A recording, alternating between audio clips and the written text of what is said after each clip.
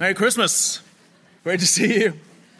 My name is Douglas. If I haven't met you before, if you're new here, it is so good to see you. I'm one of the pastors here. That's my great privilege to do that full time here in Ras Al Khaimah. I've been living here for about a year and a half, and it is a great joy to be able to open God's Word with you tonight. I just want to tell you about a couple of summers ago when I was up on vacation or on holiday, as I would say, up in the Highlands of Scotland. It is a place close to my heart. It features in many of my illustrations whenever I'm preaching. It is lush, it is green, the air is clear, and in this particular area the Wi-Fi is particularly bad. And so you can just relax. No one can get hold of you. You can't really check your emails. My phone doesn't really work. You can't be bothered by anything. I absolutely love it for various reasons. So on our particular holiday there, we were there for a couple of weeks, and over a weekend we were there for a Sunday. And so on this particular Sunday morning we decided to explore, and as something we often do, we went to the local church. We just found the closest one that was down the road, just a small country church. And as we arrived, there was a police officer there. They asked what we were doing, and we said we wanted to attend the service, so they just told us to take a seat. So we said we were there, and in we went. There were about 40 of us there, so really just the same size as this small section here in front of me. The service started, for those of us who like to sleep, at the particularly wonderful time of 11 a.m. What a glorious time for a morning service. And at 10:59, a little door down at the front, really very similar to this one over here, just opened, just in that final minute before the service. And in walked these two little old ladies and just took their seats down at the front. I audibly gasped at this point. My wife, Laura, hit my leg. My daughter, Phoebe, looked up at me and said, "Is that the Queen?" It was Queen Elizabeth II and her lady in waiting. They stayed just along the road, and so when she was in Scotland, this was the particular local church that she went to. Really felt amazing and slightly distracting to be in the presence of someone so famous. Not to be just anyone, but real royalty. I wonder, who would that be for you? Would it be maybe a film star, maybe a musician, maybe an actor, maybe a sportsman of some kind, maybe even a politician, someone famous from history?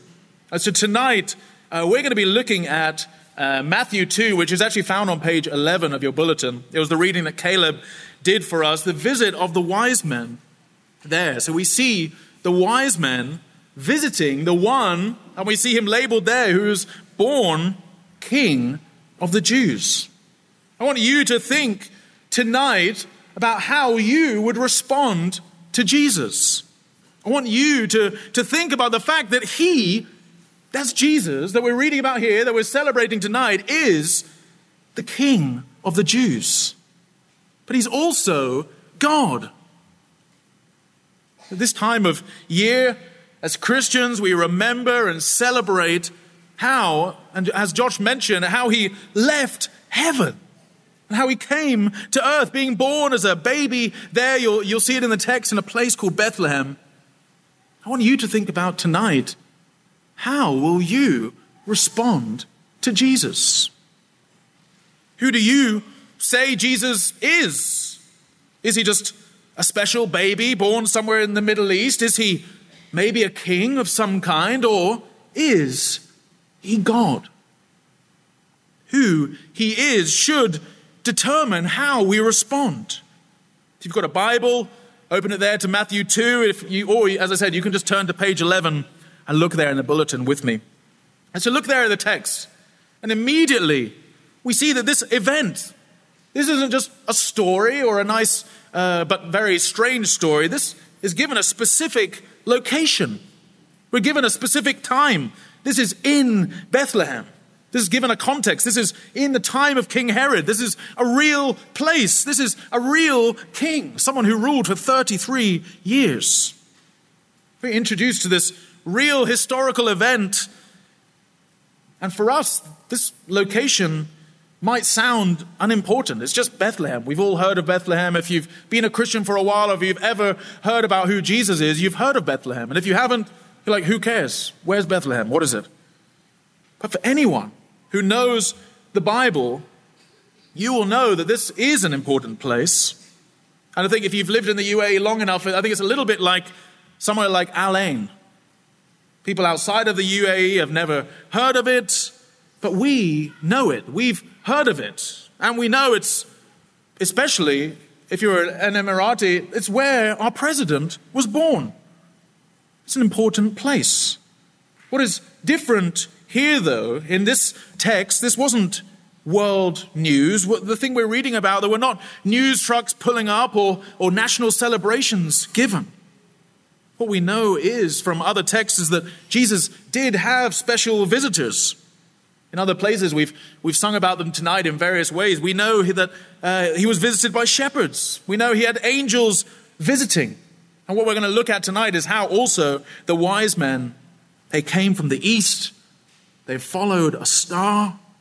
They are important men in their own land. And here they're arriving in Jerusalem, and they appear before King Herod. That's what we see as we open the text. Whether they know it or not, they say to King Herod, he's the current king on the throne, they say, hey, we've come to visit the real king. We have come to visit the real king. King Herod, he's known as a particularly vicious and angry king. He'd been named as the title that he'd been given by the Romans who were in charge of this area was. He was the official, he considered himself the king of the Jews.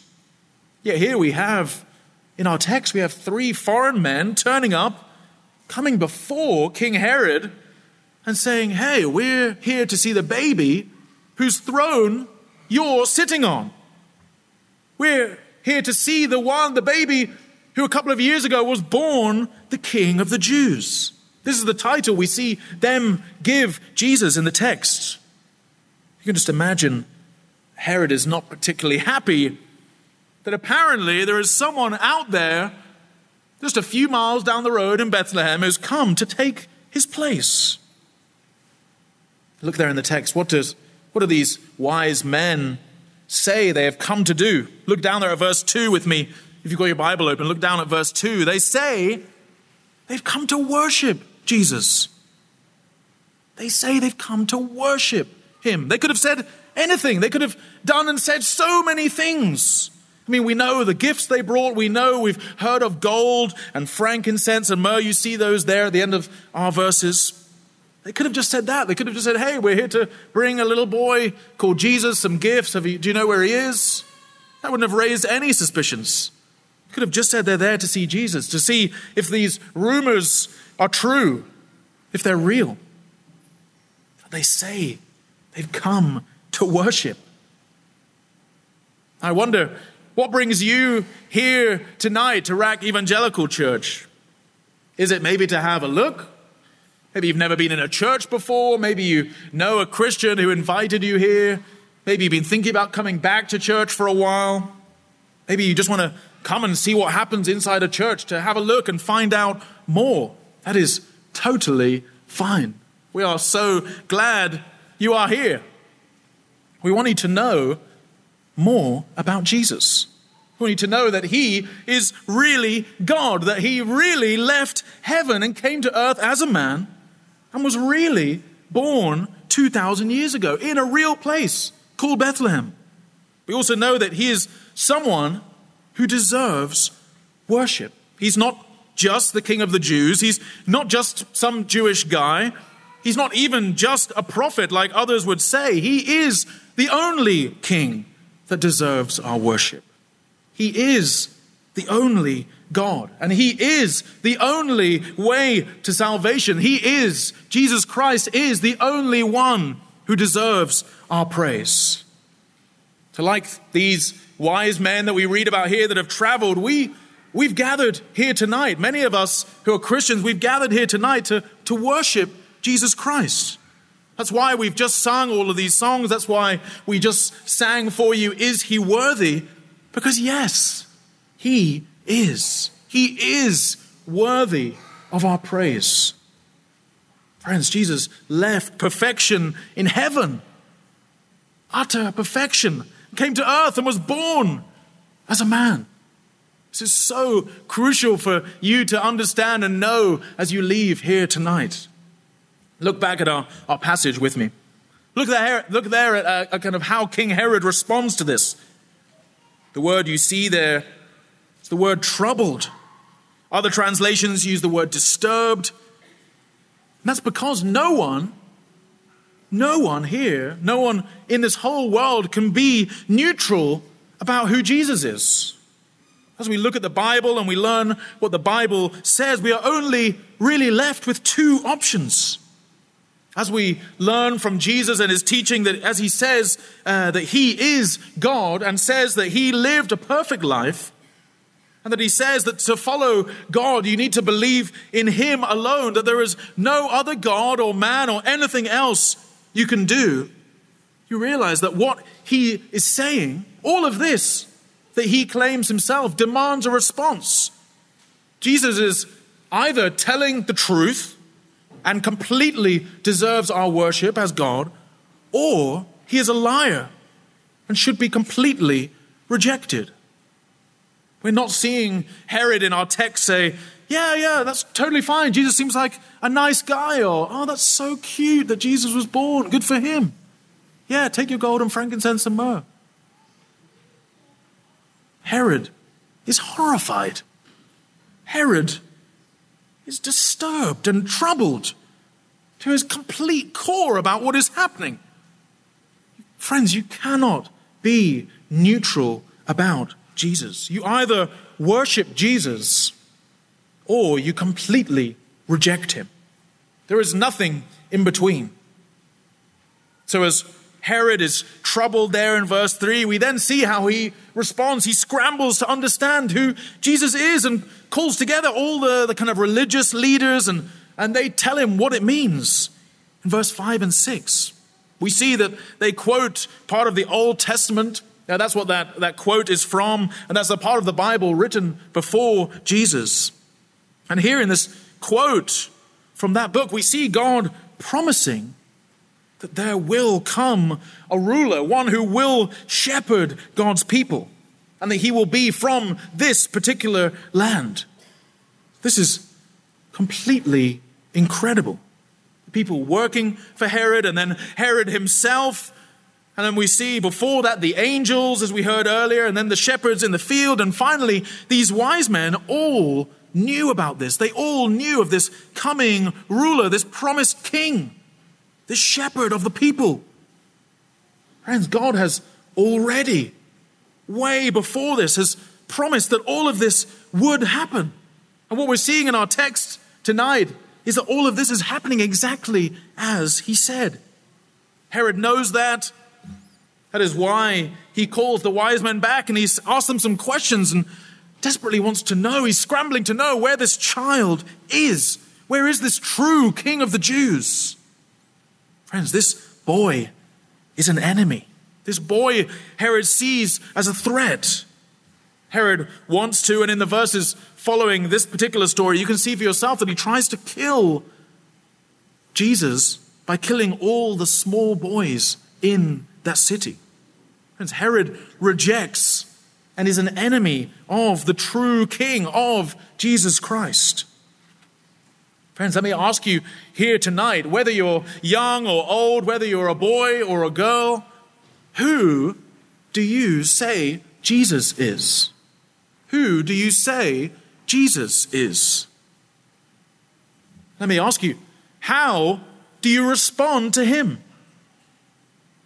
These are really the most important questions anyone can ever ask you. I want you to think about them. Who is Jesus? Who do you say Jesus is? And how will you respond to him? Will it be rejection? Are you disturbed and truly horrified by Jesus? Perhaps it offends you that he says he is the only way to salvation. He's the only way to come to God or to enjoy eternal life. Perhaps you want to do it on your own. Perhaps you want to maybe work hard or maybe do a certain sacrifice or pay something in order to do it yourself? These are important questions to think about. Now, I'm not sure about you, but I particularly think babies are just so cute. Next week, I have the great joy of traveling to see some of my family, and I'm going to meet a new niece and nephew of mine for the first time. The hard thing is, really, however cute they are, which I think we all agree with, babies are incredibly cute. However cute and sweet they are, sadly, they're not perfect. Now, my sister, I'm pretty sure, I'm almost entirely sure, has not taught her children to be naughty or to get things wrong. She hasn't taught them how to do that. I think it's the same with you. It's the same with me. Really, we're all born on the naughty list, if you will. There is truly, sadly, nothing good about you. Merry Christmas. I mean, what a message. I mean, this pastor, he has really brought the Christmas cheer in 2022. But sadly, friends, this is completely true. None of us are good. This is the truth. We all naturally respond like Herod the king. We really don't want the truth of learning who Jesus is. But amazingly, this baby, this boy that we're reading about, this one born in Bethlehem, born in a stable with animals, as we know, he was the promised king. He was the coming Christ. He was the Messiah that the world was waiting for. We think about gifts and celebrations as Christians at Christmas in December. And that's all because of who Jesus is and what Jesus has already done. You see, all those bad things that we know we've all done, even just today, even from the moment you were a baby through to your drive here when you probably thought something bad or did something bad or something today at work, all of those little things, we call them sin and sins, they all deserve a punishment. It's the same for all the things you did today and last week, but it's also the same for all the things you'll do tonight and tomorrow and the next day. Sadly, the punishment for those is death. What Jesus does, though, as completely promised by God, as he said he would, is to come, is to leave heaven and perfection and come to earth as a man and then to die. And not just die, but he died on a cross and takes the punishment for many sinners. He pays the price. He gives his life as a sacrifice, as a perfect sacrifice, this servant king, this sinless savior, so that you don't have to. And after 3 days, doesn't stay dead. He, again, as promised, he rises from the dead and he conquers sin and death, and he rules today, and he will return. It's in anticipation of this that we'll conclude our time together by singing Joy to the World. Friends, you can't do any of this on your own. As we said, there's nothing good about you. It's only Jesus that can pay this price. This is the good news. Jesus has done it. He has done what you can never do, no matter how hard you try. It's because of who he is and what he will do that Herod tries to kill him. And it's because of who he is and what he will do that the wise men leave their country, follow a star, walk into King Herod's city, and then walk the 6 extra miles all the way down the road to Bethlehem. Friends, all of that is forgotten in an instant because, if you look at the text, so amazing is Jesus, so wonderful is it to be in his presence that we read there, they fell down and worshipped him. Now, we often talk about in paintings or in history or in music or in literature, we talk about their gifts, and we all know the gold and frankincense and myrrh. I think what we sometimes forget, what we should never forget, is that their immediate response to Jesus, the text says, they fell down and worshipped him. Worship is the proper response to Jesus. He is the King. He is the promised Messiah. And friends, Jesus is God. Who do you say he is? And how will you respond to Jesus this Christmas?